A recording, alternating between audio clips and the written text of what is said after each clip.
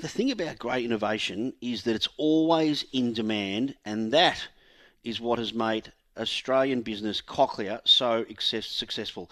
The medical tech company has posted a net profit today of $142 million just for the 6 months ending the year 2022. Now, it is down 16%, but with the promise of further investment in cloud computing to drive the next generation of technology. Dig Howard is the CEO and President of Cochlear and joins me this evening on Money News. How are you going, Dig? Yeah, Scott, very well, thank you. Good to be with you. Dig, a fall in profit today, but you're putting that down to the amount that you're investing in the Cochlear business. So what have you been investing in? So a couple of things. We have a huge growth opportunity to help people with severe to profound hearing loss get a much better hearing outcome than they get with hearing aids and other alternatives.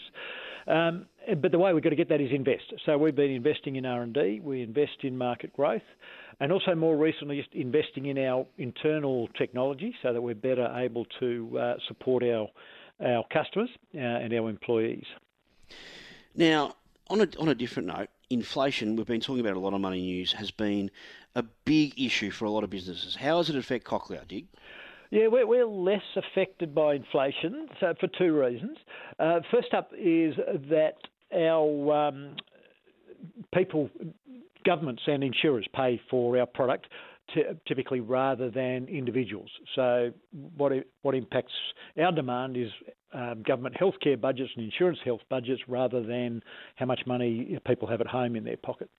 So that's on the sales side. On the cost side, half our costs are people. So we are much more focused on what's happening with wage and salary rises than we are on inflation. Now, obviously, those two are closely linked, and we see some increases and some pressure there. But inflation is much less an issue for us than it is for many businesses. In a time like this, that's a more fortunate position to be in. And hence the result today from a share market point of view. Dig, a lot of people put off fixing a lot of their health problems during COVID in the lockdowns. Have you seen a re-emergence of the number of people looking to fix their health problems, obviously in the ear space, since we've reopened? We've certainly seen people getting on to treat their hearing loss.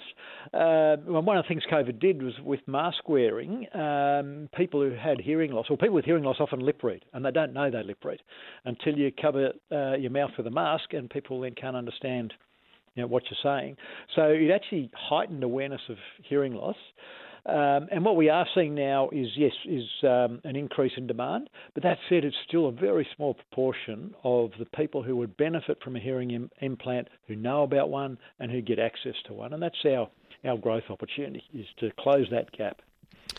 And Dig, where are your growth areas going forward? Like, which part of the world do you next expect to see a jump in the intake of Cochlear products?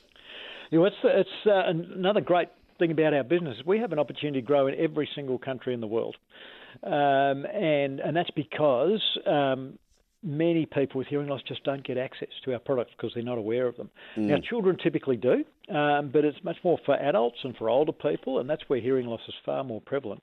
They just don't know a cochlear implant or an acoustic implant can help them. So, the US is our largest market and has a significant growth opportunity. China is a big market, also has a big growth opportunity. So, it's a great position to be in when you've got opportunities to grow everywhere, but you have got to be disciplined about which opportunities we invest in.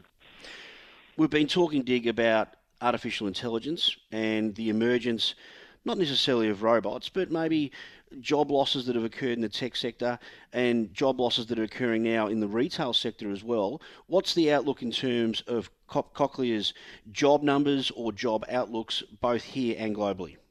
Yeah, so we're hiring people. We've been growing the number of people in the company quite significantly for several years, and that will continue.